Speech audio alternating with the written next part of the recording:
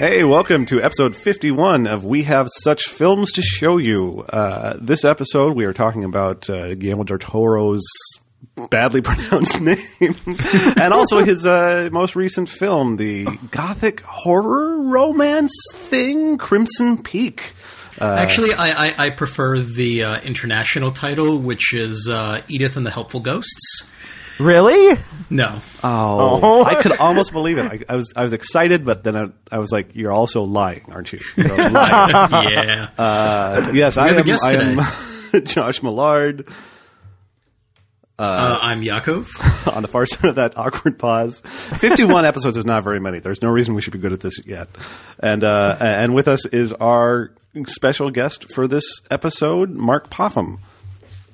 Thank you. Excited to be here. Long-time listener. I'm just really excited that I got caller. the name right. We talked about it ahead of time and found out that I was not going to pronounce it right if I didn't ask first. So I'm just going to quietly bask in sticking the landing. Yes, Del Toro didn't get that, unfortunately. No, he's got a lot of money. He can deal with it. He owns Harry Houdini's house right now. Really? Yeah, he has some bizarre like his office is actually, I believe, like Harry Houdini's old mansion, and it's filled with like famous monsters of filmland memorabilia and things. Do you think he ever gets in like a house fight with Rob Zombie? Like they just get their houses God, together. And, yeah. like, you know, Whose house does Rob Zombie own? Rob Zombie's. Oh, okay. Gold. They both own like goth kaiju houses. Mark, do you want to tell people where they might know you from? Oh yes, I'm on I Haven't Seen That, or yes, I Haven't Seen That, which is my other podcast. It's a podcast where you review films you haven't seen, right? We generally talk about like pop culture stuff with an eye towards like stuff that you just haven't seen. Like the thing I always say about it is like when you're a little kid and you're in a West Coast Video and there's the VHS tapes with the extremely terrifying covers, yes, and you never watch that movie, but you build up so much about that movie and like what it's about. That is glancingly what our podcast which is such I think that is like probably one of the organizing phenomenons of so many movie podcasters. Actually, just like there's something really fundamental about that experience in childhood of being allowed to browse. Yeah, like you're killing time while your parents are, should we watch Remains of the Day? I don't know. And you're like, yeah, look at this fucking wolf's face ripping out of this guy's face. That's amazing. And then eventually you see the howling, and you're like, eh. Yeah, I think like the part of the foundational experience that a lot of people talk about is that the covers are often just so much better than the movies. Yep. The movies that could have been just 2 hours of that cover happening are always like yep. House, like the with Richard Mall. The one with what's his face from Jesus, that guy. Anyway, the one with the rotting zombie hand ringing the doorbell on the cover. Yeah. Nothing in that film stands up to that cover art, which is so great. And as far as I know, there's never even any doorbell ringing. You know, I mean, there probably is, but it's incidental. It's not from a floating zombie hand that looks totally sweet. So is House the one where House 2 is entitled the second story? Is subtitled the second story? I think so. That is so good because I feel like in the 80s to early 90s, a lot of movies came out where they nailed the cover art. They got the tagline, and then everything else was just like completely incidental. Well, and I really have to wonder, like, I assume basically the tagline and the cover stuff just happens at the end. And how much do you feel like the people in charge of that, like, is that the director and that's the one part they knocked out of the park? Or is that like, we found someone talented to be involved in this movie when it's too late? Yeah. I think it's that. I think it's, the movie is just like, a B horror movie, but then they're like, oh, we found this like great artist, and like we want you to. It's like they explain to him the movie, and the artist like draws like a single image of what he thinks or she thinks the movie should be, and then the movie isn't that. But they're like, oh shit. I was about to be like, they should just get the advertising guys to make the horror movies, but that is actually how we got Hausu, the Japanese like sort of bonkers horror film. Yeah, it was an advertising guy who made it. So was Oh no, wait, hang on. I think Deadpool was made by. There's a lot of like music video guys that end up doing movies, and those movies end up being either surprisingly good or surprisingly awful. Like Spun.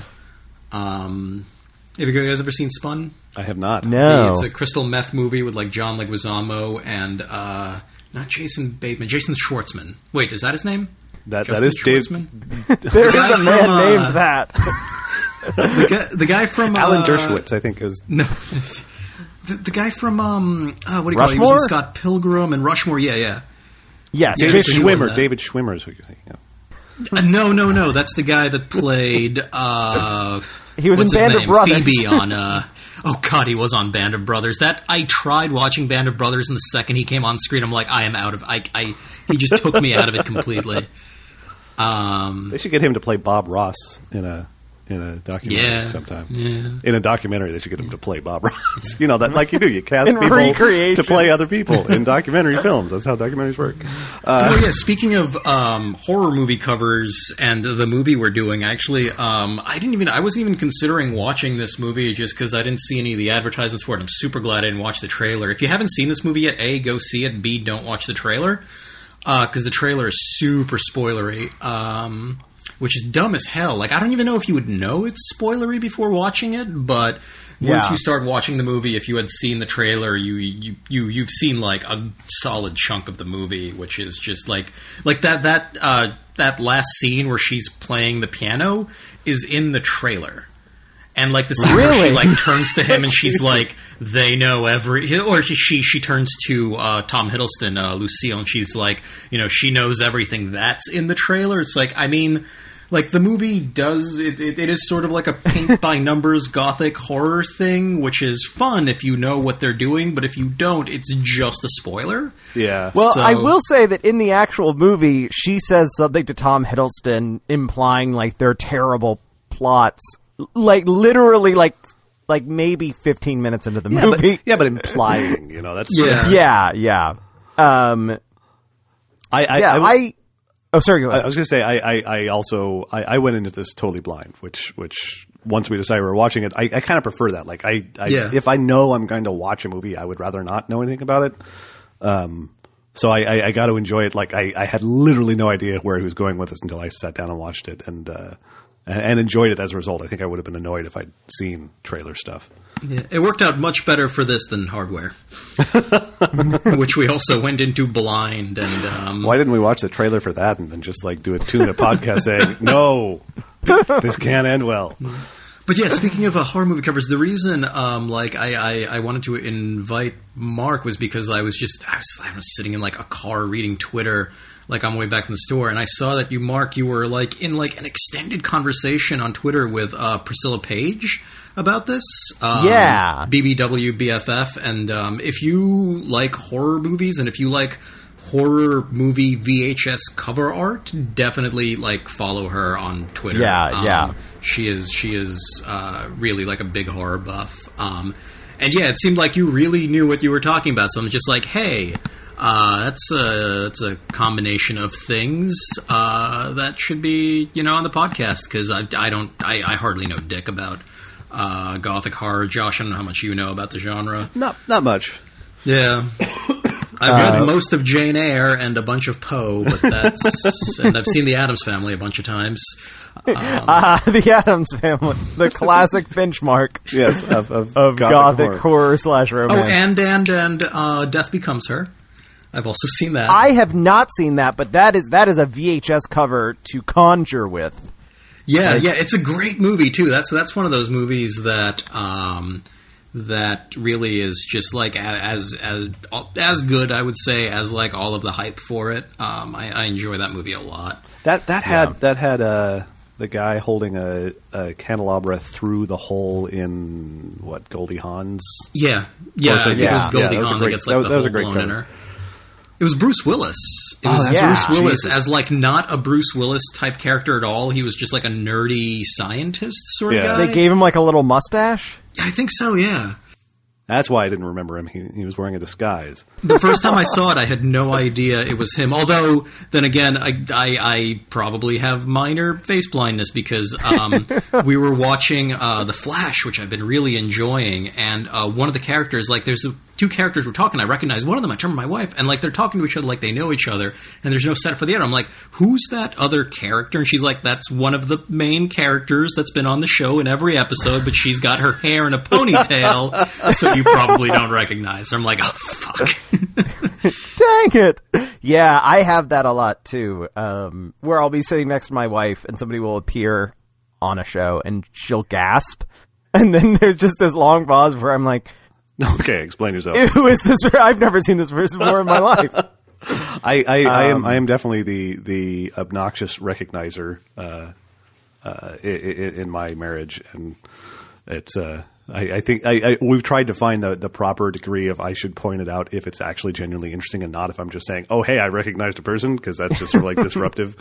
And yeah, it's interesting to me the way that varies so much from person to person as just sort of like a whatever little slice of brain tendency in like recognizing that stuff versus like it's a face, it's a person. Okay, I'm pretty sure that's a bipedal humanoid. Because it's like generally speaking, a movie or a TV show is going to work not based on the strength of someone's ability to say, oh, hey, I think I recognize that person from blah, blah, blah, blah. I mean, obviously recognizing the major through plot with the characters is fine. But if like you're depending on someone saying, oh, I'm good at spotting faces to like make your plot and story work, you're probably outside of some very, very specific, like tricky little bits of like, subtle noir or something, you're probably doing something wrong anyway. So it seems of no consequence. Battlestar Galactica relied on that a bit. As far as like recognizing some of the Cylons early because on. the Cylons pop up, like according to my wife at least, the Cylons pop up previously and then they're revealed, and I'm like, that's more of a thing where when it gets revealed though. Like it's not like they never explain, oh wait, that was the same person's face afterwards. They're like, oh my god, it's the toaster, Anyway, so Crimson Peak. Crimson Peak! This is starring Pierce Brosnan. It's about a volcano. And No, you're thinking of Crimson Tide. Yes, this movie. I'm getting the general vibe that you guys enjoyed this. Yeah.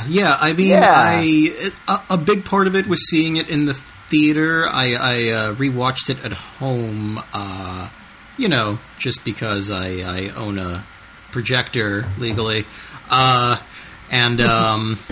It wasn't as good. Like the theater experience really added a lot to it, which is why I think people listening to this should, don't wait till it comes out on Netflix. Go actually see it in, a big dark theater. It is a big visual and audio film. It's got a lot of really nice stuff done up. Like, well, I mean, it's Guillermo del Toro, so like that's the one thing I knew going in. It was like, oh, it's him. Okay, this is gonna look good. This is gonna sound good. This is gonna have nice visuals. This is gonna be well thought out visually.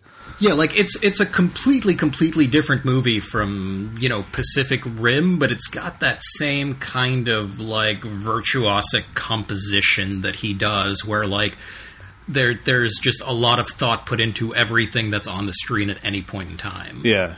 Well, and I would say, I liked it. I enjoyed watching it. It's not something that I would think of as, oh yeah, this is why Guillermo del Toro makes movies. Like in that sense, I was not super impressed with it as like a film, but I really enjoyed watching it. Yeah.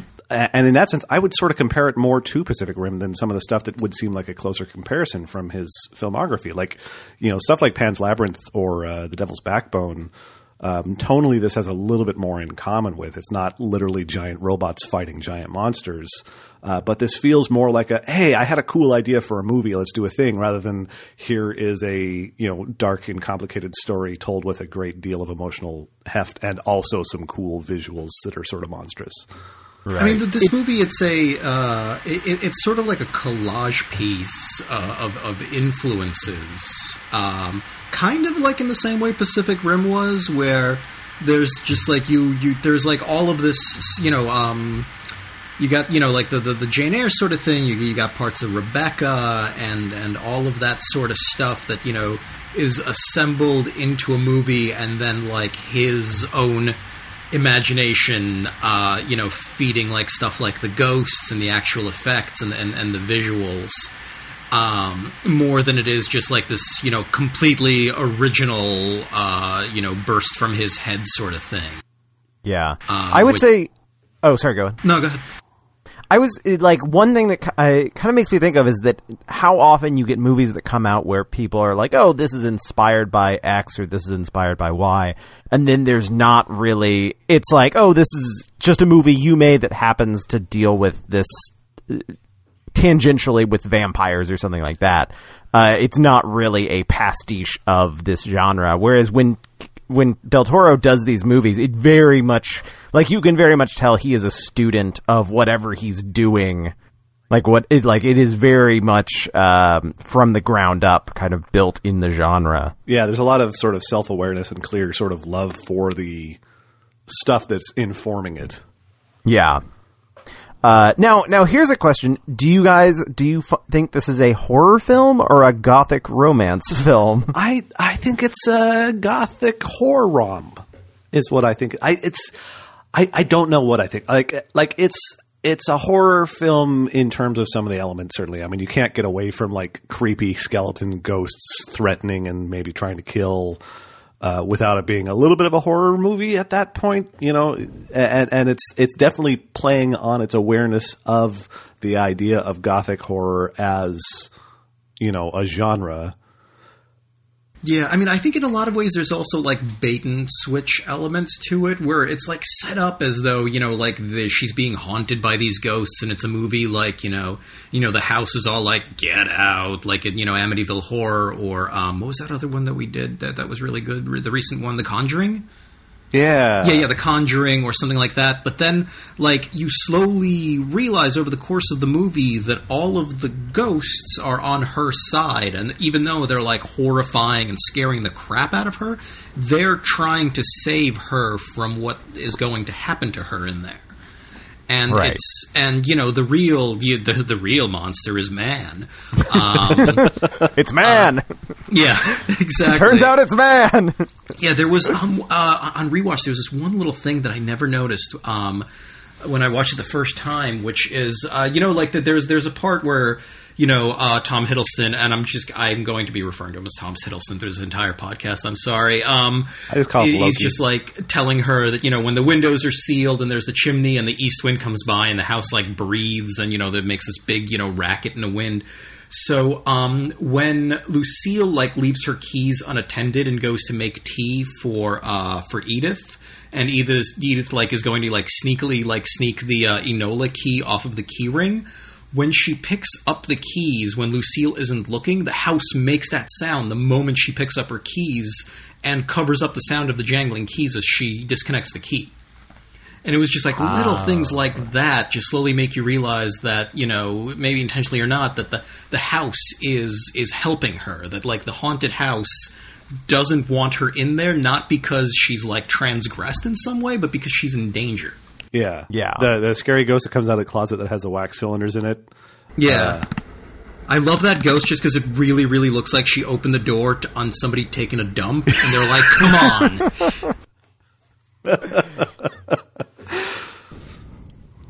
on. Yeah, like before, because Del Toro put out that like short essay for critics being like, it's not a horror movie, and then I feel like a lot of the initial reviews talked about how not scary it was, and I'm a terrible barometer for that because I get scared at I get scared at everything. So did you find the film scary at points? Yes. Yeah, but absolutely. that's also like, I don't even know, I feel like if I watched Are You Afraid of the Dark right now, I would probably like have frightened moments therein. I don't know what it is, but like the conventions of like movie horror works extremely well. Well, I mean, there's a reason they're the conventions of movie horror. That's true. They work well on a whole lot of people. Me and Yakov have talked about this a couple times, but I feel like I have killed a part of my brain to some extent that's in charge of that, and it's kind of a bummer. Like, it's not hugely a bummer because I enjoy watching horror movies and I enjoy being able to basically enjoy them rather than enjoy them, whereas my wife Yeah. still gets, much more anxious at good Hollywood horror tropism. So we tend to have somewhat different experiences, and she tends to only once in a while be like, hey, you want to watch a horror movie? Right. But yeah, it's weird. So I end up watching these things, and it's not that I experience no tension or whatnot. I enjoy a good thrill ride, and every once in a while I get actually a little bit unsettled after a horror movie. But it tends to be kind of academic for me. And so I watched this, and I didn't really I don't recall ever being like, oh god. But I don't think this film was trying as hard to really lay that on anyway. It was much more it had moments rather than Well, I have a question. Are you scared of ghosts? me. Either. I mean, no, Josh. Josh, you said you weren't scared by this, but are you a person who is scared of ghosts? I'm not IRL. I'm not a person who actually credits the existence of ghosts in IRL. No. They don't have to exist for you to be scared of them. Well, I guess for me, it's sort of one is the same. I'm not saying that I can't be scared of an abstract concept, but the idea of being scared of ghosts as sort of a collective idea, no, I don't in any way believe in their ability to exist. So being scared of them is not something I'll have an opportunity to do, I guess. That's the degree to which I'm no, ghosts aren't real. Is ghosts aren't real, and I'm not going to change my mind on the subject just because I'm in a spooky house. It's no, I can't really get behind conceiving of being scared of them. I can be scared of a situation that someone could attribute to ghosts that's actually just a freaky, anxiety-inducing lack of information situation. If I was trapped in a scary house for no reason, that would bother me, but not because I expected a ghost to show up, just because what the fuck is going on at the moment, I don't know. Is that an answer?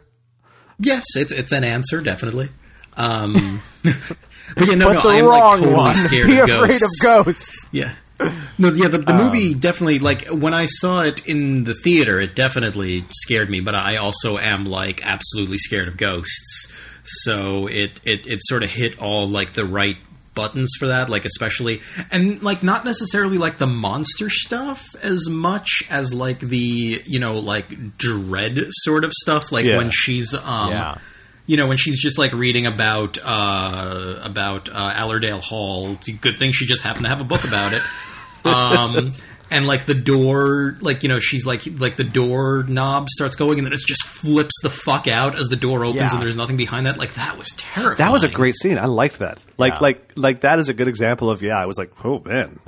But also I was oh man, academically speaking, that's a really good handling of a creepy ghost doorknob situation. Yeah. But that was a really nice scene. I'm with you on everything except for the part where I don't know, except for the part where I'm dead inside.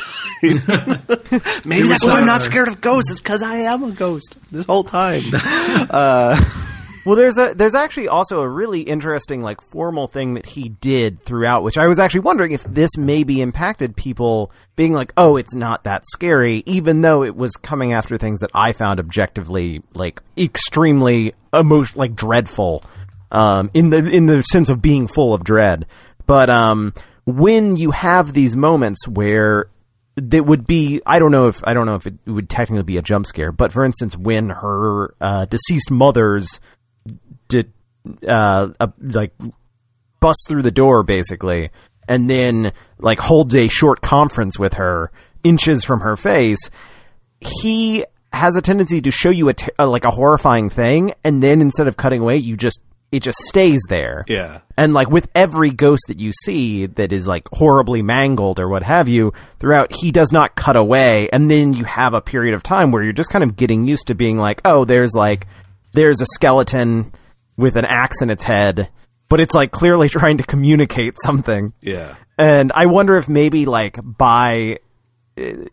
feel he's probably trying to say notably that the ghosts are not the threat in this film, but additionally that maybe by getting acclimated to seeing these grotesqueries, it takes away, when you think back, it takes away a bit of the punch of the original. Possibly. Yeah, she Edith definitely gets used to the presence of ghosts, and at some point just stops being scared of them. Toward the end, where the ghost with the baby shows up just floating in the in the middle of the house, she doesn't seem to be scared of it at all. She's just like, all right, we are clearly on the same page at this point. Give me a hand over here. And then the ghost points out the incest hand job going on. Yeah, that's it's kind of like, dude, you better go down that way. You got to check that hallway out. Well, and I thought that was interesting too, because that little scene with the ghost sort of pointing this way was prefigured by that like dream or whatever. I'm trying to remember. The Slender Man dream. Yeah, which had the exact same. That was so probably much. my favorite visual in the whole film. And like this is a beautiful film, and there's a bunch of great stuff, both sort of freaky ghost stuff, freaky ghost. Sorry, I just had a little bustin' jumped into my head. Have you guys? I should not get into a swerve on have you listened to Bustin' makes me feel. Yeah. We'll include it in the write up or something. But yeah, so that you know, lots of freaky stuff, lots of really nice set design and costume design. But something about that specific image of the sort of Slender Man ghost pointing, and then bringing that back with the pointing to the incest sexy times. Yeah, so the scene is that it's a dream, and it's the movie. I think the movie makes it very clear that she's having a dream, and she's standing in a field, possibly like in like the barren fields outside of Allerdale. So Allerdale Hall, is it Allerdale Hall or Allerdale Abbey? Whatever it is. Downton Abbey. It's called Downton Abbey. Yeah, it's the big creepy Gothic house in the middle of nowhere in Cumberland, England. And she's standing, I guess, like just out in the field, like facing away from the house, so there's just nothingness there. And there's this just sort of human-ish shape, but that's just like black flowing sort of thing. Like it doesn't actually look like the ghosts we've seen before, because it's more abstract. Like there's anatomy to it, but there's not like a face, and like there's not like musculature. It's more willowy. Yeah, exactly. And then it just sort of points out to the left, and then she wakes up, but you can't tell how far away. You can tell that it's far away, but you can't tell how far away it is, so you can't tell the scale. And so there's like part of it makes it seem like this thing is enormous. Like it's huge, but it might not be. It might be just like normal size and a bit closer, but because it's just like this weird sort of like dreamy thing that they made just by screwing with perspective. And that was really just a beautiful sort of setup there. Yeah. There you go. But God, yes. I had something in the chamber, and I've completely lost track of it now. What else did you guys think about some aspects of this film we watched? I think when Mark and I were talking about this, brought up that like a bunch of this movie feels like a point-and-click adventure game. Phantasmagoria 3. Yeah, which is like delightful. Like, you know, she finds these wax cylinders, and now you have these wax cylinders in your inventory, and then you gotta get the key off the thing without the person noticing, and then you have to find the thing the key unlocks, and that's what the gramophone is in. Yeah. And I sort of like that, like, sort of like procedural aspect to it, of her, like, discovering things bit by bit when waking up every night from the tea. And oh man, the tea. Okay, so there are things in, like, I understand, like, I feel like I'm on board with the story as a whole, with the conceit of this story, especially as a story that is sort of like a self-referential story. Like, it's a story about a woman who's writing a book about ghosts, and there's a romantic subplot, and then the movie is about ghosts, and there's a romantic subplot. And so, okay, yes, plus the ghosts are a metaphor. Yeah, well, exactly. As they point out many the ghosts times. are a metaphor for the ghosts who appear in the narrative of the film. But, you know, we also open, like, they straight up open with, like, the, you know, ending moments of the narrative, you know. So it's not like it's even framed as a surprise that she ends up bloody in the snow, because, like, that's how she straight up opens the film, and then they bring it back around with the exact same line. So the whole thing feels like the film was not being coy, particularly, I think, about its sort of nature as a sort of riff on Gothic horror and romance. You know, so I have no complaints about the fact that it was structurally what it was, but it was still kind of dumb at times, and in a way that I don't think it necessarily had to be. So I have this real mixed, like, 2-track opinion about the film, where on the one hand, I'm like, I'm totally on board with the idea that you're playing around with the idea of a sort of self-referential Gothic horror story here. And so the fact that everything that happens in it fits that mold is perfect. You know, I'm totally on board with the idea that this could, in theory, have been something that someone wrote in the mid-19th century as a, you know, Gothic horror, romance, whatever. some sort of Mary Shelley follow on. But on the other hand, it's still kind of dumb at times. Like it's kind of a dumb story at times, and stupid things happen, and characters fail to take care of themselves, and you're kind of like, why? I've been trying to sort of suss out my feelings between those two parallel reactions to the film, like ever since I've seen it. Yeah. Did you see it in a theater? Yeah. Because I think actually one of the most fun things about it, watching it in a theater, was that there were moments where the audience started laughing because of the things on screen seemed so on the nose, with like people making extremely dumb decisions, or like Lucille is so obviously antagonistic and towards Edith so early on, and it's so on the nose that like people just began cracking up. Additionally, there was a great moment when Edith comes to Tom's workshop and they're like starting to make out, and there's just a slow pan from them like kind of getting hot and heavy on a workbench over to an enormous pile of doll heads. It's just sitting there that like that one, and then when Lucille and Edith are like talking about Lucille and Tom Hiddleston's history in the house, and they're just like, and then Lucille like sees the painting of their mother. She's like, "Oh, is that their mother?" And Lucille's like, "Yes, that's our mother." And then it pans up to like this almost like caricaturishly evil painting of this creepy old woman. That was almost like Addams Family-esque, I think. Yeah. And then there was another part when after what do you call it? Edith and Tom Hiddleston finally consummate their marriage in the post office basement hotel room, and then they get back, and Lucille like flips the fuck out and like almost hits her with a cast iron pan full of like that disgusting looking food. And then, she like smashes this pan down next to her, and she like flips out. She's just like, and then she just sort of gains her like, creepy psychotic composure. And then she's just like, I was just so worried about you. And then she goes from like angry to just like kind of stuttering and regaining her composure. And he's like, I don't feel well. And then Lucille's like, oh, I'll make you some tea. And then just walks right away. That was, I love that. Like the entire tea thing was worth it just like for that. Also, that when she's trying to regain her composure, she starts picking up clumps of the food that have like spilled out in her hands and like kind of crushing them while putting them back in the pan. The implication is that food is like extremely hot, and then she's doing it with her hands, right? Is that what that was implying? Because both of the siblings have like a like astounding resilience to pain. Because she does that. Edith has to like really hack at Lucille's hand when she's holding the elevator shut to get it off. Tom Hiddleston gets literally stabbed in the face, through the face, and is just sort of like, oh, ow, that hurt. And meanwhile, like Charlie Hunnam gets just like one stab under the armpit, and he's just like walking around in like the most dramatic like death scene. He's got nothing if he's not in this giant robot. That's the thing. Yeah. The thing you don't understand about him is like he's really come to depend on a kaiju to. If he had a kaiju, almost entirely he would have sorted that whole mansion movie. situation out.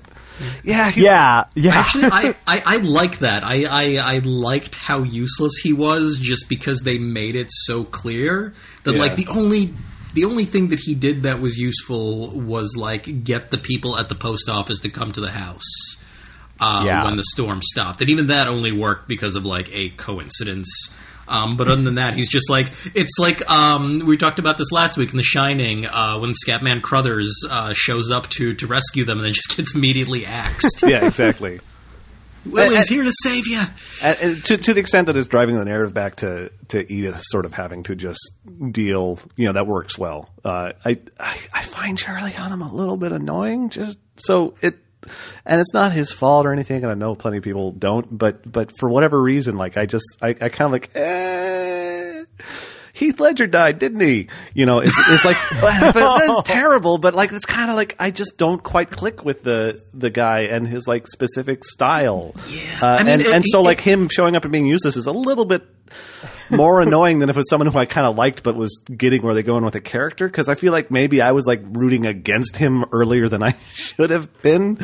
I mean, it worked in Pacific Rim because his character was kind of like this, obstinate bonehead who was just like super good at robot fighting. But in this movie where he's supposed to be like a medical doctor / armchair detective, it didn't work. And also, I don't know what accent he was doing. I have no idea what was going on with his voice in this movie. Was he supposed to be English? I would just love to see a movie where he's or any form of media where he speaks in his actual real voice. I feel like he got Ursula'd. Like, someone stole his real voice. And then he had to do Jax for like 7 years. And so the voice he has now is always this kind of weird, like, thing. That I feel like that's my major problem with him, is that every time I hear him, it just seems like he's doing an extremely fake voice. I want to also the armchair detective thing where they're all gathered around. They're like, yeah, Jim Beaver must have slipped and hit his head, and his head is like gone.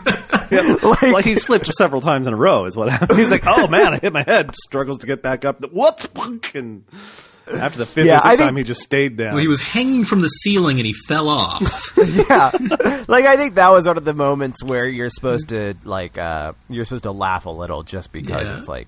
Well, yeah, and when I say some of the film was dumb, I don't mean to imply that I think it was accidentally dumb in some ways, but I think it was also a little bit like, I don't know, a little bit sloppy. Like the detective thing, I guess. Part of what bothered me is like with the detective thing, they established that, okay, this is the guy who likes Edith, who maybe Edith doesn't really like. I mean, she likes him fine, but like, there's sort of like a one-way attraction thing implied here.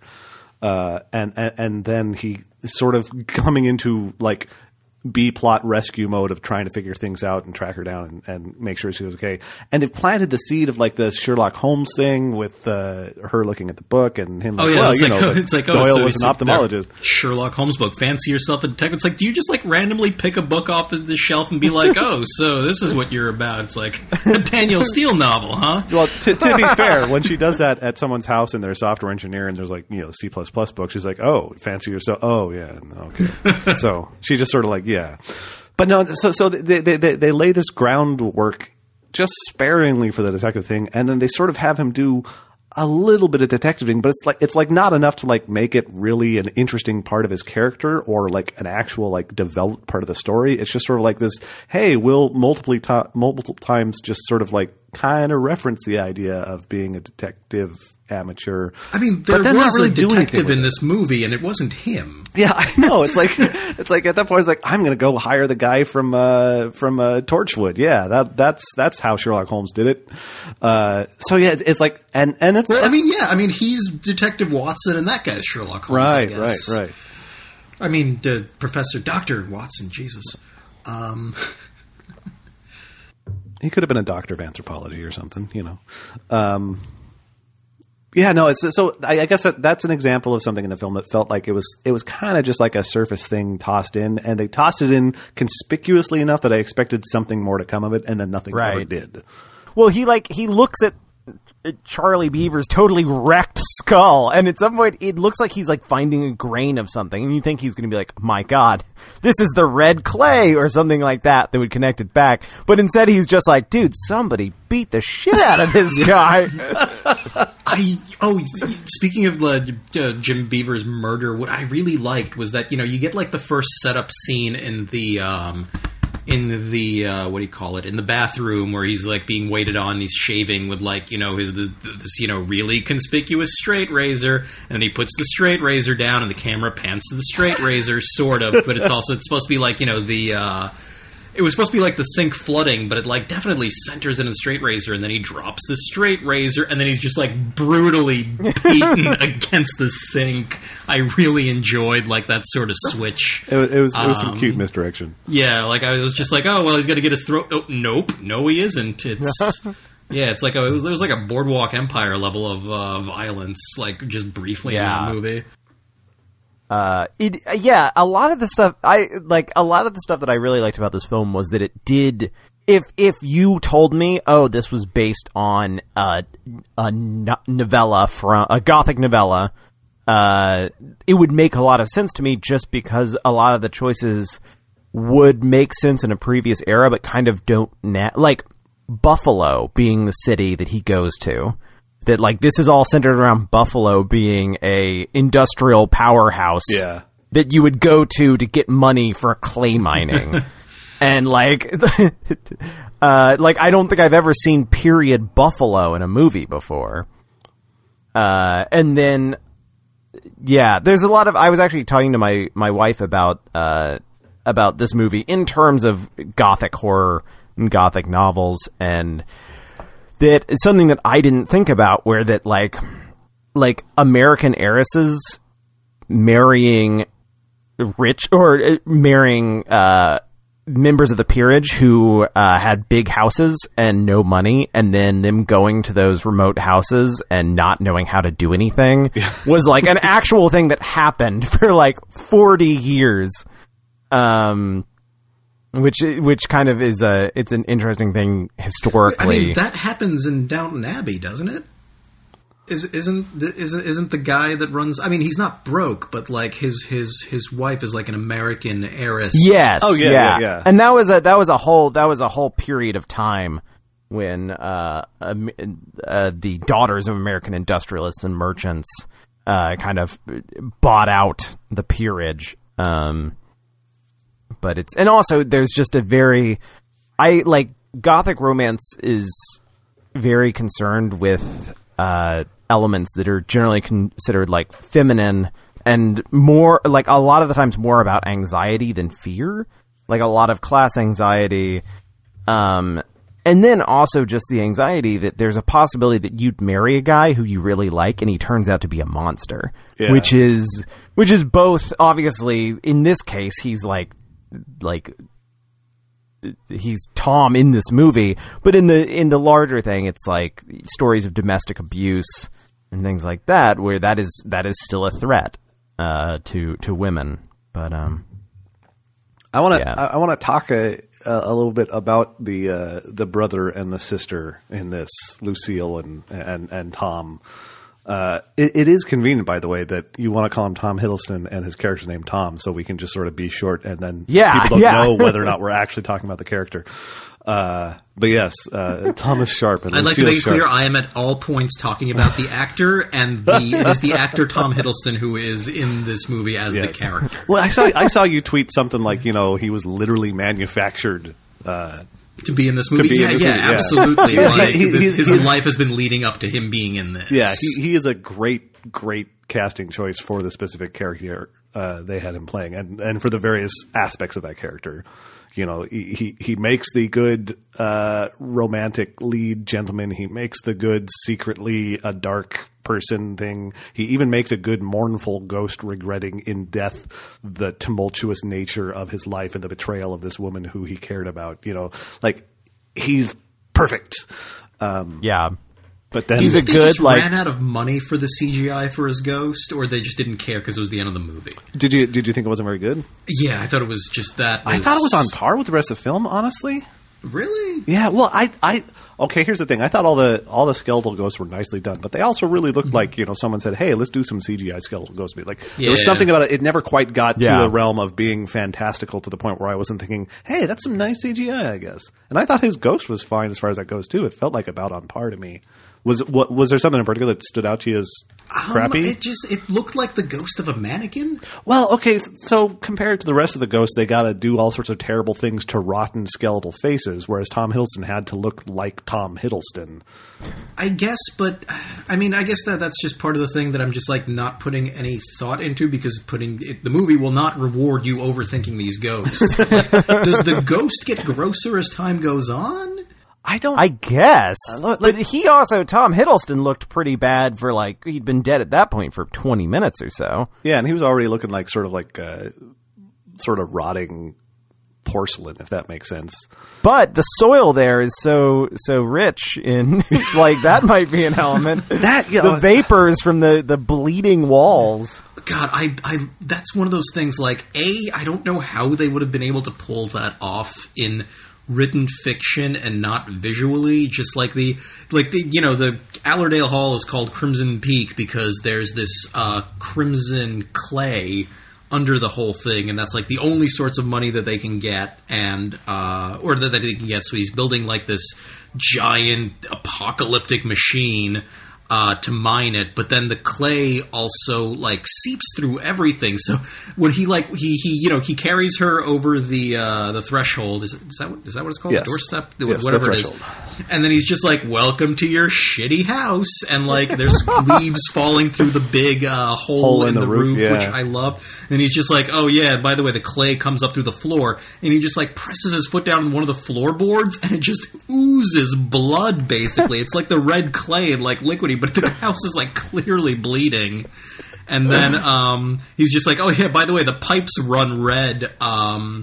But then it'll be fine. And she's like in this creepy bathroom, and she turns the water on, and you see like the heater like starts smacking against the wall, like shuddering in the pipes, and then it's just like a torrent of blood bursts out of the out of the tap, and then it turns into regular water. And I loved all that. And like I think all the way at the end when they're in the basement and the walls are just straight up bleeding, just like they look like they're inside of an intestine. The kitchen has that too, and I don't know how in fiction you'd write, like, meanwhile, blood red clay, like, just drain down the walls without it just being, like, too over the top. Yeah, it would sound like it's hard not to think, like, this is some hammy Lovecraftian prose right here, and then the blood of the clay, yeah. Yeah, or, like, actually a parody. Like, yeah. I mean, to be fair, though, I think there's some scene setting there that really matters for the flow of a story like that. Like, did you ever read the actual short story 1408, the Stephen King short story? They ended up making that John Cusack movie about it, which I haven't seen. Well, it was like I knew of it because I knew they had made the Cusack film, and I like Stephen King well enough, but I've really fallen off in my reading of him in like the last 10 years compared to reading the hell out of him when I was like a teenager, especially. But I ended up reading the short story there, and it's like, okay, the whole idea is this is this reporter going in to spend the night in a spooky hotel room because it's supposedly haunted and terrible things have happened there, and he's all skeptical and whatever. It's like, yeah, I'm going to go do it. Basically, just like, I spent a night in a haunted hotel room. And so that he's going in skeptical. Basically, as a Stephen King story, especially if you've seen a little bit of marketing for the movie, that it'll actually turn out to be a scary haunted hotel room. And so, like, it's a perfect setup for just going in cynically and being like, this is just going to be like, oh, and then scary things happen. But it was really fucking effective. At one point, like, a scary painting comes to life and a freaky looking woman turns like bare-chested to the author, writing this story. And it's the sort of thing that sounds like it would be the dumbest fucking most obvious thing. But I was fucking creeped out. Like this, like as much as I say, oh, I don't really get scared at movies, some good horror fiction can really get me. And this was literally, I mean, it was and then blood came out of the walls sort of moment in terms of like, right. It would seem like it's not going to work. And yet it did. So I don't want to write off the possibility that the visuals of this film could end up working transfigured into text, but at the same time, it would be hard. Maybe. Like, I guess what I'm trying to say is I'm not a good writer, and I would not know how to write it to be able to make it look good. Yeah, I think it would take a different skill set for sure. You couldn't just literally describe the visuals of this film and not come off hammy. What are those tubs in the basement? The circular ones? Yeah, the one where she like grabs that like big metal stick and like sort of swirls it around in there, and it looks like it's a bunch of blood, and you think she's going to get pulled in or something, but then she doesn't. But then that I don't know. Like, my theory is that like because he's constantly saying that the house is like constantly at risk of falling in. Which I was mad at the end that the house wasn't destroyed. And because I thought like the machine because she turns on the machine in like the big climactic final battle, and then like I thought the machine would like overload, and all of a sudden like the house just sinks into the clay and blood and stuff. But maybe pulls out some load bearing clay. So I can't tell if those things are like directly underground and like they sort of like maybe relieve the pressure that keeps the house afloat, but I don't know if that's how physics works. Yeah, I don't know what the deal Yeah. is. If they had established those as being somehow part of like a clay rendering scheme or whatever the fuck that would be. But yeah, it seems like they just sort of didn't say it. So maybe they're just like murder vats. But then it's not like there was a body in each one as far as I can tell. It seemed like it was just the implication is that one of the women was killed by maybe drowning her. Do you think that was a real skeleton? I don't know. I don't know what to make of the metaphysics of this movie. I don't know. I guess I don't really think it was a real skeleton because I think it was a little bit mobile, or was it totally? I can't tell if it was moving or if like the clay was just sinking in, like it was like full of clay when it came up, but then the clay was coming out of it, so it looked like like the holes in it started opening up more just because the clay was oozing out as the skeleton was rising up. Yeah, so I don't know. I don't know what to make of that. It seems like it could have gone either way. It could have been a ghost sort of having a ghosty moment. It could have been literally the skeleton of the woman who was killed by sticking her in a vat of red clay. Do you think that I was assuming that was just how they disposed of the body, and then they just killed her by whatever means, like either she died of the poison, or they just bashed her head in. Maybe, yeah. Well, and that's what the thing I was wondering is, like, we've got one in there. Is each one of these, does this have a body in it? Like, maybe that's how they decided to dispose of bodies, which seems like kind of a dumb thing, but it's what it is. I like that. The house is sinking into the clay, and so he's digging clay directly out of his basement. Like, that seems like a really shitty idea. Also, I didn't realize that machine was digging directly into that vault until she escapes through it, and then I was like, "Yeah, that's load-bearing clay, man." And I don't totally understand how his machine was supposed to work, because obviously it works by scooping. But the machine itself didn't seem mobile, and if it's just a fixed track going like that, it's going to scoop out whatever is in its range, and then it's going to be out of scooping. Like, did you get the impression that thing was going to roll at all? Like, were they going to just move it I was sort of under hour? the assumption that they would have built that thing on wheels because, like, why wouldn't you? Yeah, but yeah, the movie didn't really give us. So here's a question. So the scene when this is like shortly after Edith moves in and she sees like a ghost or something. I think she sees their mom's ghost like in the bathtub with the hatchet. Yeah. And then she goes to confront Tom about it as he's like working on the machine. And then she's just like, I saw like, a ghost of a woman with a hatchet in her head, and he like, clearly knows what's up. And then he's just like, oh, well, hey, I'm kind of busy on this like machine right now. And then he shoves his hand into like some nether part of it and immediately burns it. And then the next thing you know, she's like stitching him up. Did he do that on purpose to distract her? Maybe. Yeah. That was my read of it, that he knew that the steam was going to come out of there, and he basically jammed his hand in there so that they could stop talking about.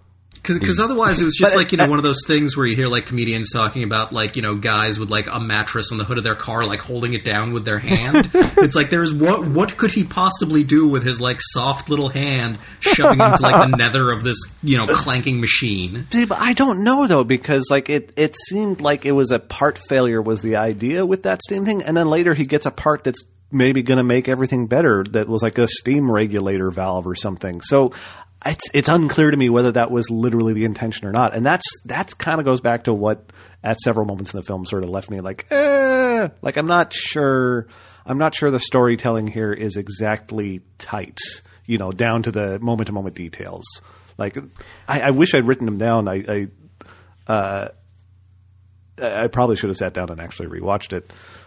Because there were a couple other moments that sort of bugged me in the same way. And I feel like that's a general weakness of the film, is it feels like it really focused on the cool stuff and the sort of like larger formal structure of stuff that Del Toro was excited about, somewhat at the expense of really nailing the details in a way that I would want from a really careful, really smart sort of take on this story. Yeah, I think Del Toro would agree with you. Yeah, and he doesn't seem to be someone who's like up his own shit and thinking that he is amazing about it. Like he definitely defended Pacific Rim more on the basis of, hey, I was making a giant movie with giant robots fighting giant monsters. Not like, what do you mean it doesn't make sense? No, you can totally see why. Yeah. I liked that at the end, after he finally got his machine working and he confronts Edith, he's like, yeah, well, or he confronts Lucille and he's like, yeah, it's going to be great. We can all live together. We'll get a house with some guys. And it's like, dude, you just stabbed that guy before. You just admitted to her that you murdered like several women. I don't think she's still going to be down for your like cohabitation scheme. Yeah, it's so those characters I was going here before, but specifically Lucille and Thomas, they've got this relationship, and this is one of the things that I thought was sort of interesting about the film was like the revelation that at the end of the day, despite all the actually legitimately supernatural stuff going on, the nature of their relationship and their being bound to this house seems to be fundamentally entirely just a very human psychological thing. Like my take was that there was nothing keeping them in this house other than their super fucked up codependent incestuous relationship. Did you get this? Yeah, and also just Lucille's just like horrifying fear that like if she seems to be incredibly uncomfortable out of the house, and she seems to be afraid that like anytime she's not in the house, she's at risk of being institutionalized again. So I think that was a large part of it, because she is definitely like the scenes. She's either like she was never not in the house. The only time she's not in the house is when she's in Buffalo, and she always looks incredibly like uncomfortable in Buffalo, except for when she's like messing around with dead butterflies. Yeah. So yeah, I think she's just scared of being anywhere but that house. Yeah. And I think that's what she tries to convince Tom. And I think like Tom, to a certain extent, is also like, this house is all we have, but he's a little less convinced of it than Lucille. And then like all the way at the end of the movie, you have that like, brief monologue from Edith about how ghosts are tied to a place, and then, some of them can never leave, and then it just sort of pans to Edith playing the piano. Yeah. So I think she is just like, she is much more tied to the house than he is, and she is, keeping them from leaving more to an extent than he is. Like, I think he would be capable of leaving it, because, when they were in the post office basement, he was clearly like, hey, being out himself. of the house and, getting laid, this is nice. And implied cunnilingus. It's the name of my new punk band. It's... So I guess I kind of... I don't know. I wish there was either a little bit more or a little bit less of Lucille and Tom's relationship in the film, because like that is the big reveal. That's the big central conceit of what's going on this whole time. It's not just that is Tom a good guy or a bad guy? Is Lucille evil? Is Lucille pulling? There's things you can sort of think about there, but the film basically ends up deciding to declare in the third act there that okay, what's going on here is. Lucille's kind of crazy. Tom is sort of in her thrall, but sort of also in partnership with her in maintaining their long murderous grift. And I mean, Tom's pretty crazy too. Well, it's definitely he is. He's presented so much more sympathetically, like and he's not presented like sympathetically as aware that he's like. I guess this is the thing. Like, I would have been a little bit more interested to see a real exploration of the tension in Tom's wants and needs, because we get a very, overarching picture of him struggling between obviously being hugely devoted to his sister and also genuinely liking Edith and genuinely having some interest in the possibility of a life that isn't skulking in a mansion repeatedly murdering his wives.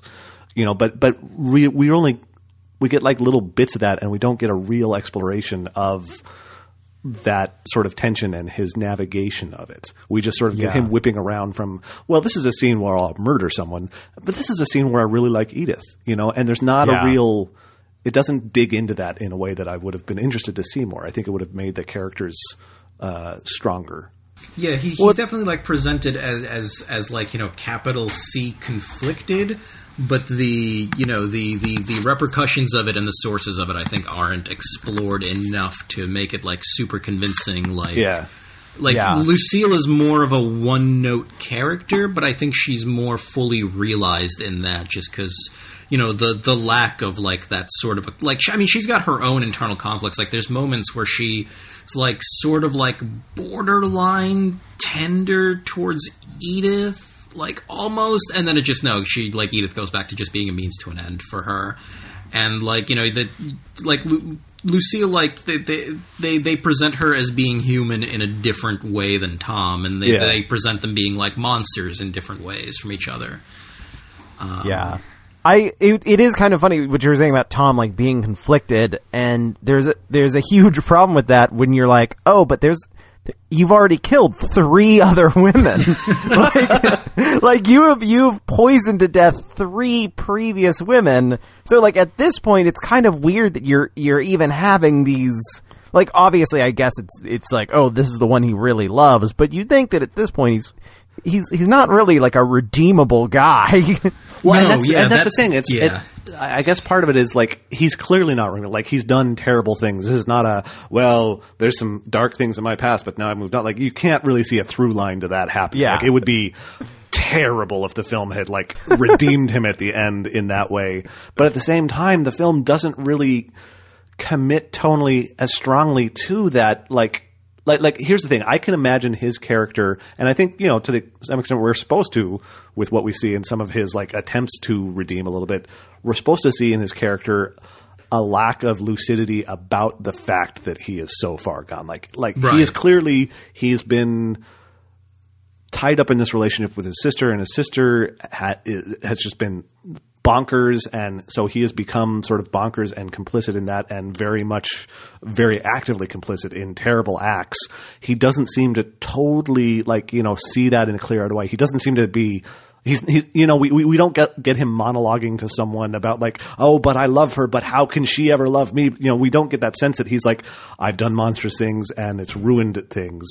But we also don't get an interesting explanation of why he doesn't see that. You know, there's no real exploration of his psychology as someone too deluded to recognize the fundamental monstrousness of their acts. So, like, we don't get either of those from him. Instead, we get, like, you know, handsome Tom Hiddleston, you know. Although it is funny that he, like, the thing that brings him out and be like, we don't have to do this anymore, is he finally gets his fucking steam engine working. And it's like that's the one thing. Like, finally he gets laid and he gets his steam engine working and he's like, everything's great now. Cue up Salisbury Hill. This is the big turn. Yeah. Yeah. So that I just find a little bit frustrating about the film. And I found, like, I don't know. I guess the incest revelation, it's, you know, it's a bad thing, but it's also like there's a fucking house full of ghosts and murder and sinking into the red scarlet clay of Crimson Peak. And, your brother and sister and you're boning. Okay, well, that's a huge, monstrous third act turn. Yeah, it's like it felt a little... And I guess it falls in the idea, like, there's a fundamental betrayal there that, you know, there's all the stuff that sort of carries with it that, you know, he's sleeping with another woman and it's his sister, so that's even grosser. But it felt a little bit like, to me, it was just like, you know, I kind of like that they used that to just, like, show off Edith's, you know, naivete a bit, where she's just like, my God, you're not really his sister, and Lucille's like, no, I am, and then she, you know, chucks her off the thing. I would have actually loved it so much more if it wasn't that it didn't. That the baby wasn't theirs, and if it was just that she'd just been giving him hand jobs for like 20 years, like he'd never actually had sex, and that's why. And when he comes back from the thing, he's like, "My God, this changes everything." I had no idea. just like nursery rhyme moan hand jobs for 20 years, and then actual sex. And it just breaks everything in that guy. You know what I'd like to think? That he went through this with all 3 wives. That, like, you know, the gramophone records sort of, you know, and all the photos sort of make that not the case. It's sort of clear by, like, you know, that he was not particularly into at least that one woman. But I'd like to think that he and Lucille and like all three of his wives went through this whole thing. Oh, but it turns out I love you. Now I have to kill you. But I love you, Lucille. We can all live together. And it's just like Edith was the one that like. It just so happened that it was her that everything finally came down on because she was so she had the gumption. One way to look at this movie, going back to the idea that this is a movie that's very clearly riffing on gothic horror, gothic romance, the fact that Edith is very clearly positioned as a writer character where the movie could be taken as literally her ghost story that she has written is like Edith. Of course, Edith is totally Mary Sue in some of the central plot turns of this. Why would she not, be an author insert that somehow is the one that changes everything? Because, you're sitting down, you're writing your story, and then, writes Edna, Edith saw Tom across her, it's like, so like every little problem with the movie that's a little bit dumb, you could just say, oh yeah, but that's how, authoress Edith wanted it to work. The scene where Edith is like super ill and Lucille's got like the lawyer's letter in front of her and then she's like burning her manuscript. Do you think that was supposed to be an illusion of misery? I think a little bit. Yeah, I don't think you can totally get away from that. Yeah. And I remember I was watching that and it was just like, oh no, her short story. And I'm just like, you know what? If she survives this, she's going to have a much better short story material. Yeah, there's a lot of fun little illusion, like the gramophone records. I feel like is a Brighton Rock thing, with the revelation that somebody like doesn't really love somebody else on a gramophone. But no, why would you?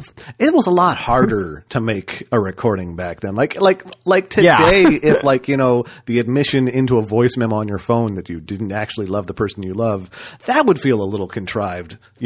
Having that happen and then them find it on your phone as part of a story. But literally making a wax cylinder. I really, that's going above and beyond to plant a, admission of betrayal or whatever, in the third act.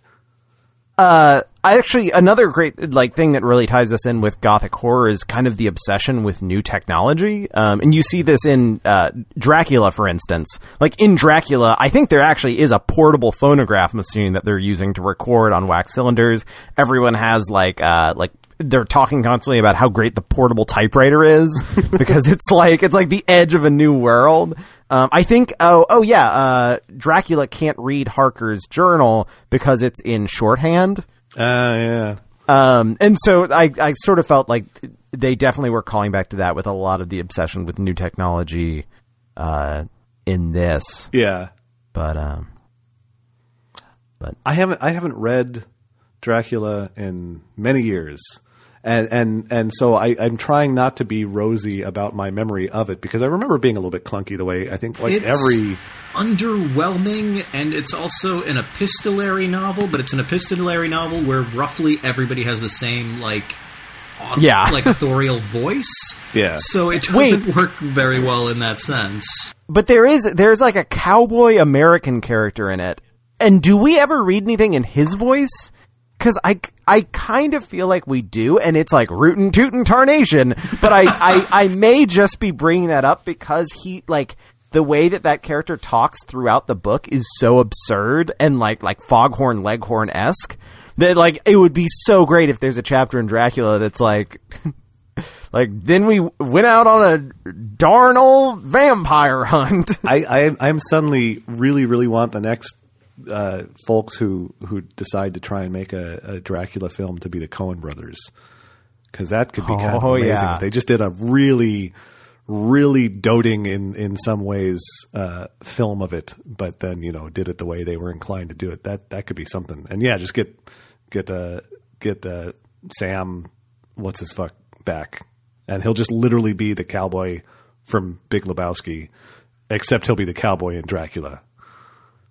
I think the cowboy in Dracula was 25, though. Whatever. Yeah. We don't have to be that doting. There's so much stuff in Dracula that is really, I read it as part of a class on post-colonialism, actually. But there's all this stuff where all of the dudes give Mina their blood, and while she's passed out, and then there's this very hurried conference where they agree that they'll never tell her that they gave her their blood. And it's like, what are you guys talking about? Is this some like 19th for century gentility transfusion? Yeah, yeah, because they basically actually, I don't even know if they'd really figured out transfusions yet, but all like Van Helsing, Jonathan, all of the dudes, and I think there's like 5 of them, end up giving Mina multiple transfusions while talking about how they can never tell her and she can never know. She definitely won't know when her body rejects all of these Yeah, blood types. Yeah. I guess they maybe hadn't. I mean, you'd think that they'd figure out about blood types pretty early on in transfusions, just in the sense that like transfusions do not work. Yeah, it's yeah. I don't know. Maybe there was like a solid 100 years of I guess the transfusion didn't take. Maybe we should have used more. I don't know, but where they just had no idea why, and then they kept doing it though. Yep. Well, if it works sometimes, that's better than it working never. Yeah, So, yeah. Yeah. I'd be curious to read about a history of 19th century transfusion. The one dude with type O positive with the universal blood type is like, I don't know why everybody else keeps fucking it up. It seems to be working great for me. He just gets credit for being the best transfusionist in the world. Yeah. He's got strong humors, that one. Yep. He's a good humor man. That's where it comes from originally. Yeah. Ice cream would balance your raging humors. I want to talk a little bit about the title of this film, because it's Crimson Peak, which it's revealed in the most. I kind of loved that scene and hated it at the same time when the revelation, because like the Crimson Peak, because blah blah blah. So it's Crimson Peak. It's Crimson Peak because the nature of the thing. That's so it's called Crimson Peak. While she's busy just quietly in her head.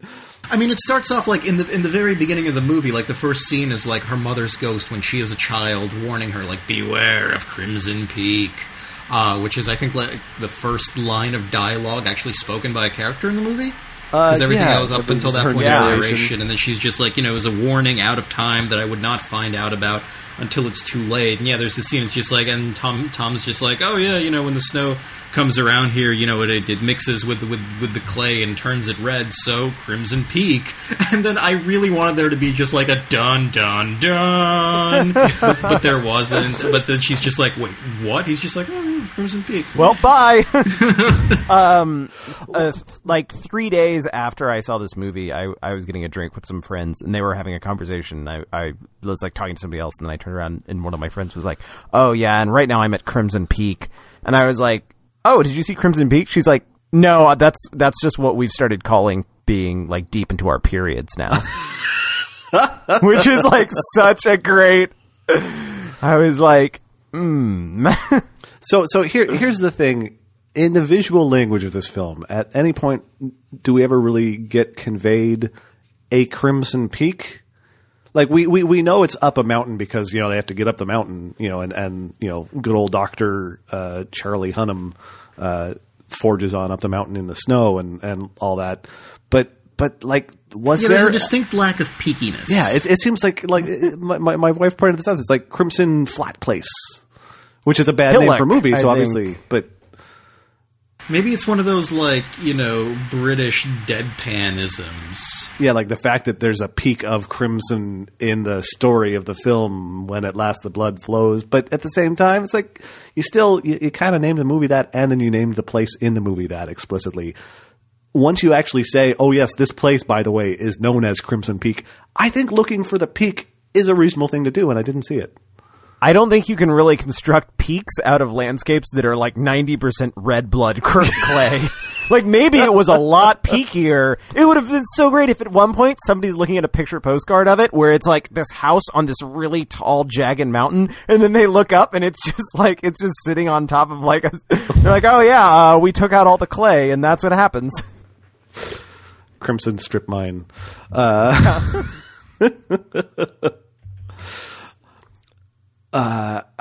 What else did I have here? I literally took no notes because, I went to a movie theater, and I've tried taking notes a couple times in movies, and it turns out it just becomes an unreadable scrawl when I look back to the next day. So I know I've got a couple more things hanging out, but I can't really say what. Jim Beaver's character, did you like him? Like I can think of characters who I would be sadder to see brutally murdered as the protective father figure. Like, he kind of just seemed like a mean guy, even though I think he was just supposed to be a gruff exterior caring father. I have such what do you call it, a fondness for Jim Beaver in Supernatural that I think a lot of that carried over into this movie, and I was just like, oh, it's you know, one of Bobby's ancestors. Well, I think that the same thing, but on the flip side for me is like, you know, and I haven't watched as much Supernatural as you, but I like Jim Beaver in Supernatural. And I kind of just wanted to like him in the same way here, but like the balance was off, which is totally like, dang it, Jim Beaver, why didn't you play the exact same character in this movie? Why weren't you wearing a mesh hat the whole time? Yeah, come on. Well, it's also his reaction to Thomas at like that meeting is so outsized and like so absurd and like fundamentally dickish that it's kind of like, and I guess the idea is that you're supposed to feel sympathy for Thomas. Where you're just like talking about how smooth his hands are. Yeah. It's like, fuck you, buddy. Well, it's like, also like, yeah, that guy is a lawyer, so I guess your lawyer probably hasn't done a whole lot of physical labor. Actually, maybe he burned his hand in order to form a callus, so that Jim Beaver's spirit would one day approve of him. That could be. Like, they're going to be total besties in the afterlife. Let's talk about the afterlife for a minute, because the film explicitly notes that the warning about Crimson Peak is out of time. And unfortunately, apparently also poorly chosen vocabulary on the part of Mom Ghost, since it's such a revelation. The colloquialism, yeah. Don't marry Tom Sharp. He's an incestuous murderer. You know, it seems like there are other ways she could have gone with it. If what we were trying to do is make this movie not have a narrative, I guess. I think the ghosts in this movie don't have a lot of control over what they can do and how they can appear and how they can, you know, represent themselves, because I think they were genuinely trying to be helpful, but if they could, you know, if they had a choice, they probably wouldn't be appearing as, like, you know, horrifying, gruesome specters.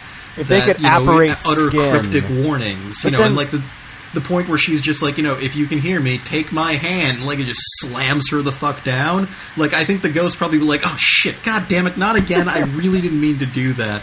Maybe it's like the movie Ghost, where he's just, like, still trying to figure out how to, like, affect reality, and he, like, fucks it up the first number of times. Oh, maybe or like the movie Ghost Dad. You had to bring Cosby into it. Maybe the creepy skeleton ghosts aren't even creepy skeleton ghosts. Maybe they're actual creepy skeletons, and that's just what was available because, like, Whoopi Goldberg wasn't around yet. Yeah. And so it's like, I got to talk to her. I got to warn her. But, I found this shitty skeleton. That'll work, I guess. Do you think... See, here's the thing. If they have so little control about how they appear and when and what they say and whatnot, who exactly is the authority governing those choices for them then? Because, like, her mom just died of the plague, right? Or cholera. Yeah, died the black cholera, which I don't think that's a thing.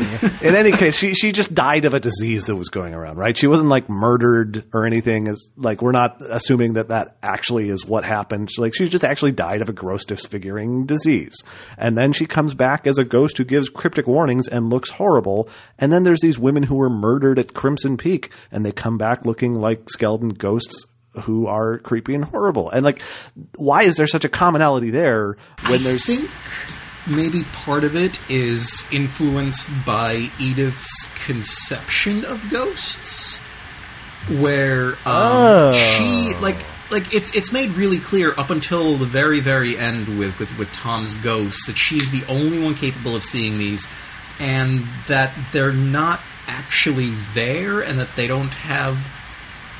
They can, like, sort of affect things, but, like, you know, they can move doors a bit, and they can, like, you know, throw a ball, but they're not particularly, like, virile in reality. They can't, you know, like... It doesn't seem like one of those ghosts could, like, kill anybody. Maybe scare him to death, or, like, you know, get him to, like, walk off of a thing because they're backing up, or something like that. But it doesn't seem like, you know, one of those ghosts could, like, beat the crap out of somebody. And maybe like their appearance is just influenced by Edith's, like, you know, as a child, maybe she heard ghost stories about scary ghosts, and that's her conception of ghosts. And when they appear to her how she expects them to appear to her, which is horrifying. And if she had been like raised on, you know, like in a like an ancestor culture where, you know, like spirits of ancestors are a regular thing, they'd just be appearing as normal people, being like, hey, don't go there.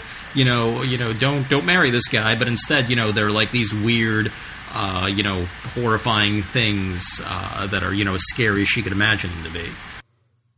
I'd buy that.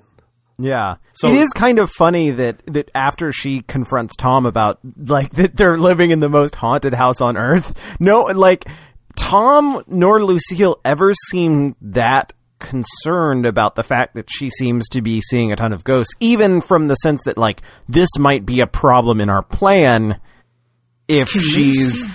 That's that I don't know, because at the very end, didn't Lucille see Tom's ghost? Yes. Yeah.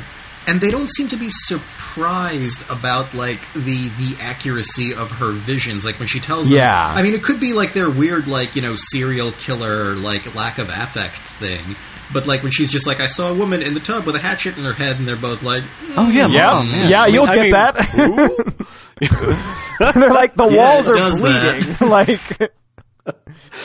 I don't know. I did sort of wonder about that idly throughout the film, whether or not, like, they were able to see ghosts and were aware of the ghost situation or not. Because I feel like the film didn't really answer that definitively. And even Lucille seeing Tom's ghost at the end doesn't tell us, because she seemed sort of shocked, right?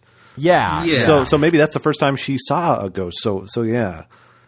And then there's that part where Charlie Hunnam is explaining to Edith how being colorblind works, and then she's just like, maybe we don't see a thing until we're intended, and no, that's not how being colorblind works at all. You don't see it does green work at the end of the movie. Yeah.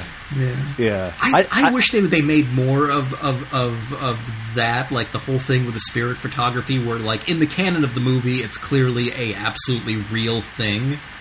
Or at least that kind, where, you know, I don't think at any point it's implied that, like, those slides that he got are fakes of some sort, and, like, he's very, very sure that they're real, and, you know, you know, the whole technology aspect of it, like Mark said, I think it's supposed to be, I think we're supposed to take it, you know, on credit that those things are real, and I wish they, like, you know, upped the amount of ghost hunting in this movie a bit, like, with that steampunk ghost where busting. I guess instead of him, like, you know, trying to be, you know, like, you know, a detective who's really just paying a different detective to do the real work, he could have been, like, doing ghost hunting stuff, and I wish that happened. What if Charlie Hunnam's character's last name, what if he'd been Dr. Alan Venkman?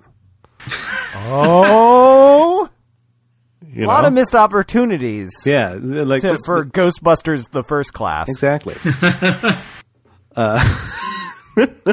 Speaking of which, in the Ghostbusters reboot, the Egon-esque character played by what's her name, Kate McKinnon.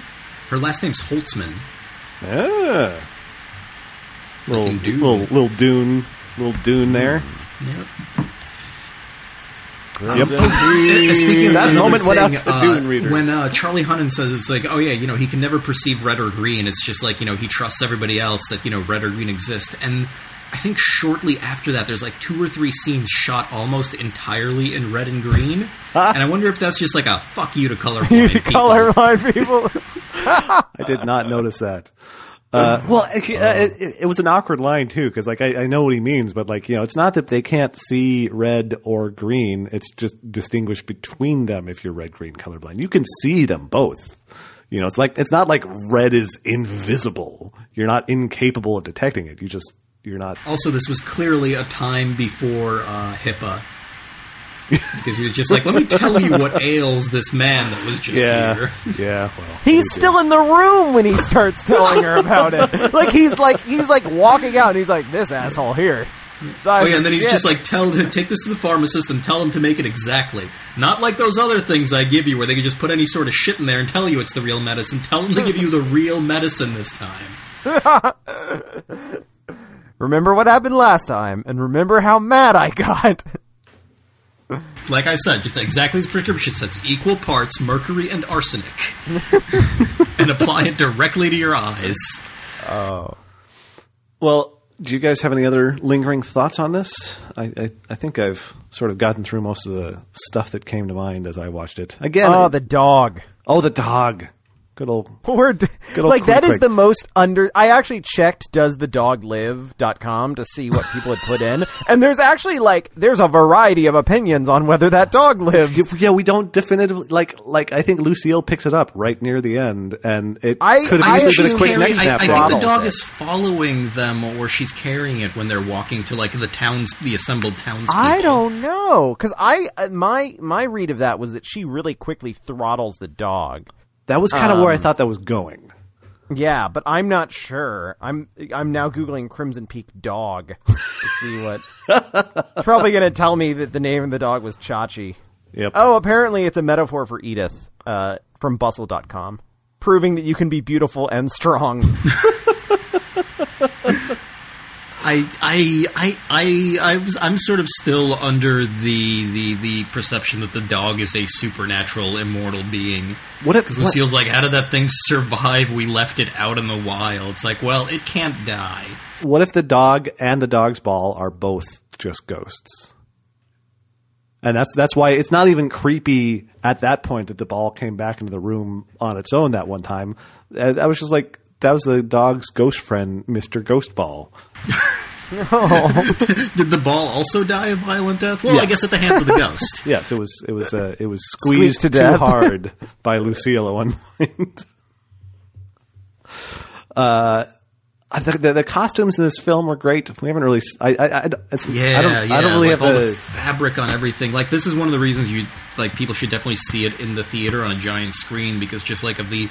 The house itself and the ghosts, it's CGI. It's good. It's well-detailed CGI, but it's a little CGI. The costuming, on the other hand, is really ornate. Clothes. Like, she's got this sleeping gown with these enormous puffy shoulders. There's a lot of puffy shoulders on Edith in this movie. Yeah.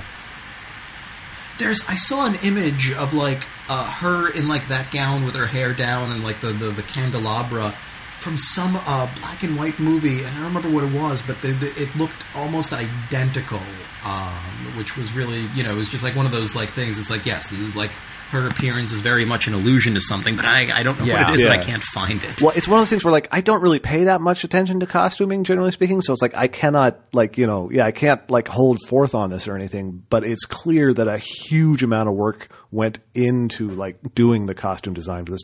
People had a really good time going nuts on all of the costume design throughout. Edith wears so many rad things. Lucille too. Lucille's that hair, red dress that Lucille is in when she's playing the piano, the blood red crimson. Yeah, exactly. It's also and then when she puts her hair down, we never see her with her hair down the entire movie until Mournful Handjob. And when that happens, she has this braid that is literally as thick as my arm and goes down her entire back. And it's such a romantic, romantic era sign of wildness and danger. It's incredible. Yeah, and when she's at the end, when she's they do the thing that they did in 28 Days Later, which was where in 28 Days Later, the whole movie, you get a particular kind of cinematography when the zombies are on screen, lots of really fast pans, lots of really disorienting camera work to represent just how fast these zombies are. And then, at the end of the movie where he has to go rescue whoever the fuck, he adopts their tactics, and the movie starts shooting him like they did with the zombies when he's just, doing all of his, ninja stuff, killing the guards. And they did that sort of very similar thing where Edith becomes a ghost while she's still alive. When she's just, running, with her hair down, running madly with a knife through the house in, that white gown, bleeding from the neck. And then, all the way at the end, when they're, outside and they're having their fight, and you see, her, disappear behind corners really quick, just like the ghosts did.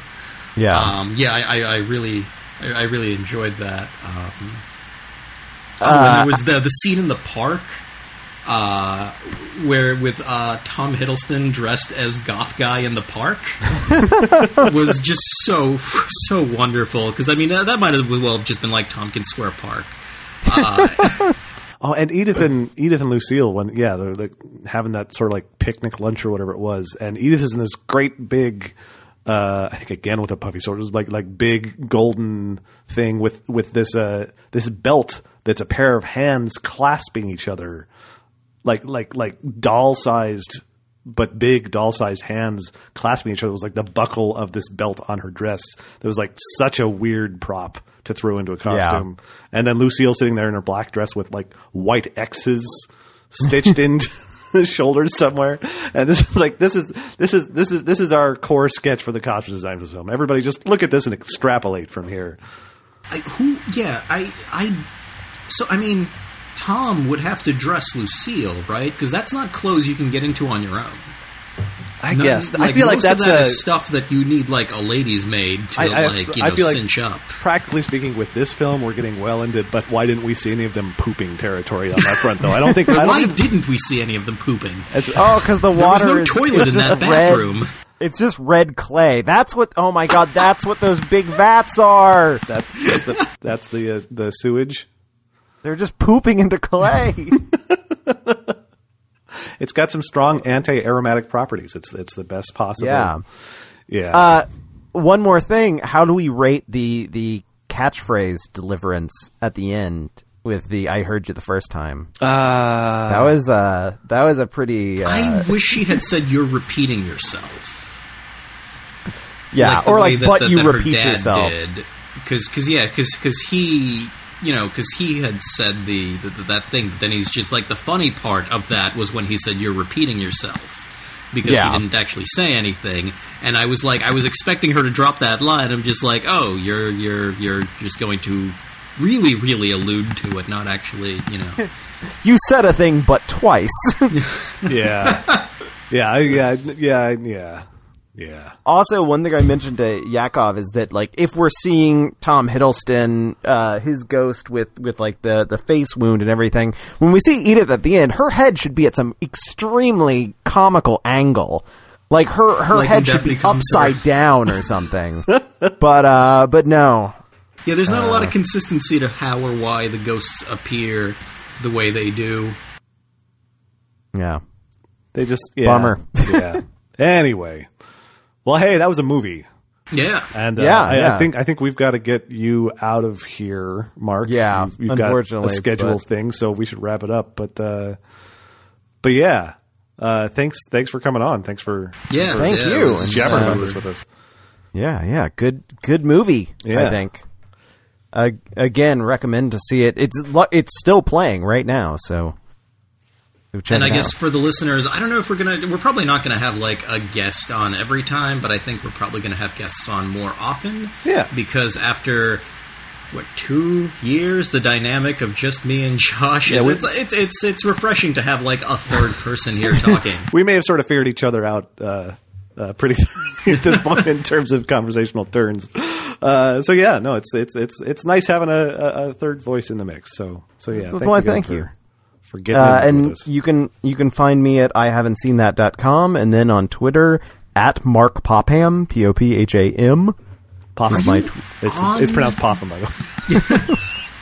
Are you on Metafilter? I know you read it, but are you on it? I have an account. I don't really post. I think I've posted like maybe 2, and I don't comment very often, so I'll leave that one in the past, like a ghost. Oh, wait, is that metaphorical? Is a metaphor for the Is past. that metaphorical or metafiltrical? Hey! All right, good night, everybody. Good night, everybody. Good night, everybody.